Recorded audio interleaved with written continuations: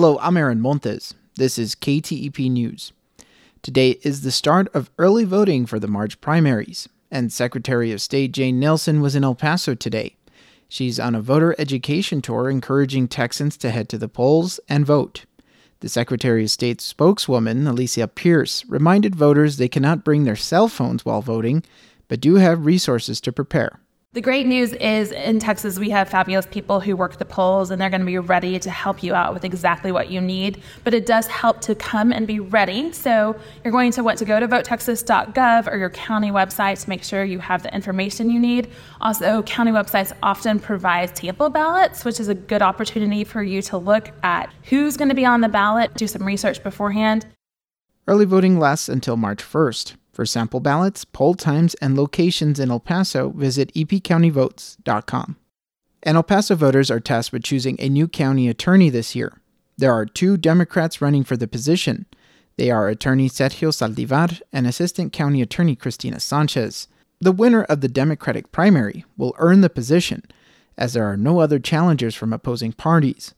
The winner will also be replacing Joanne Bernal, who decided not to run for re-election. She held the position for 15 years. And a survey of El Paso Bar Association membership shows a majority, or 78%, plan to vote for Sanchez, with about 20% supporting Saldivar. The survey of members of the El Paso Bar Association also shows the race for El Paso District Attorney as one of the hotly contested. About 160 attorneys responded to the poll with their preferences for county attorney, district attorney, and 4 judicial races.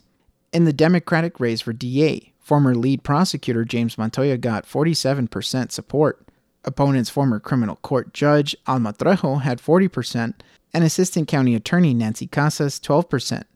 Another tight result shows candidates for the 65th District Court, with Selena Saenz receiving 53% support and Omar Carmona 45%. A large majority surveyed, 73% plan to vote for Joy Degenhardt for the 388th District Court judge position, rather than incumbent Marlene Gonzalez, who got 26%. In other news, at least 17.5 million Latinos are projected to vote in the 2024 November election. That's according to a new report from the National Association of Latino Elected and Appointed Officials Educational Fund. The 2024 Latino vote projections predicts voter turnout will increase 6.5% compared to 2020. 2.8 million Latino voters in Texas are expected to cast a ballot, and Latino turnout in states like Texas and Arizona is expected to mirror that of 2020. And finally, Juarez Mayor Cruz Perez Cuellar plans to take a 35-day leave of absence to run for re-election. The announcement came during a news conference Monday. Political rivals filed multiple complaints with the Chihuahua Electoral Institute. They allege the mayor is misusing public funds and campaigning too early. In Mexico, the campaign period is strictly regulated and begins April 25th. Voters in Juarez and other parts of Mexico will cast ballots for mayor, state, and federal representatives and president this summer. The election is June 2nd. Thank you for listening. For KTEP News, I'm Aaron Montes.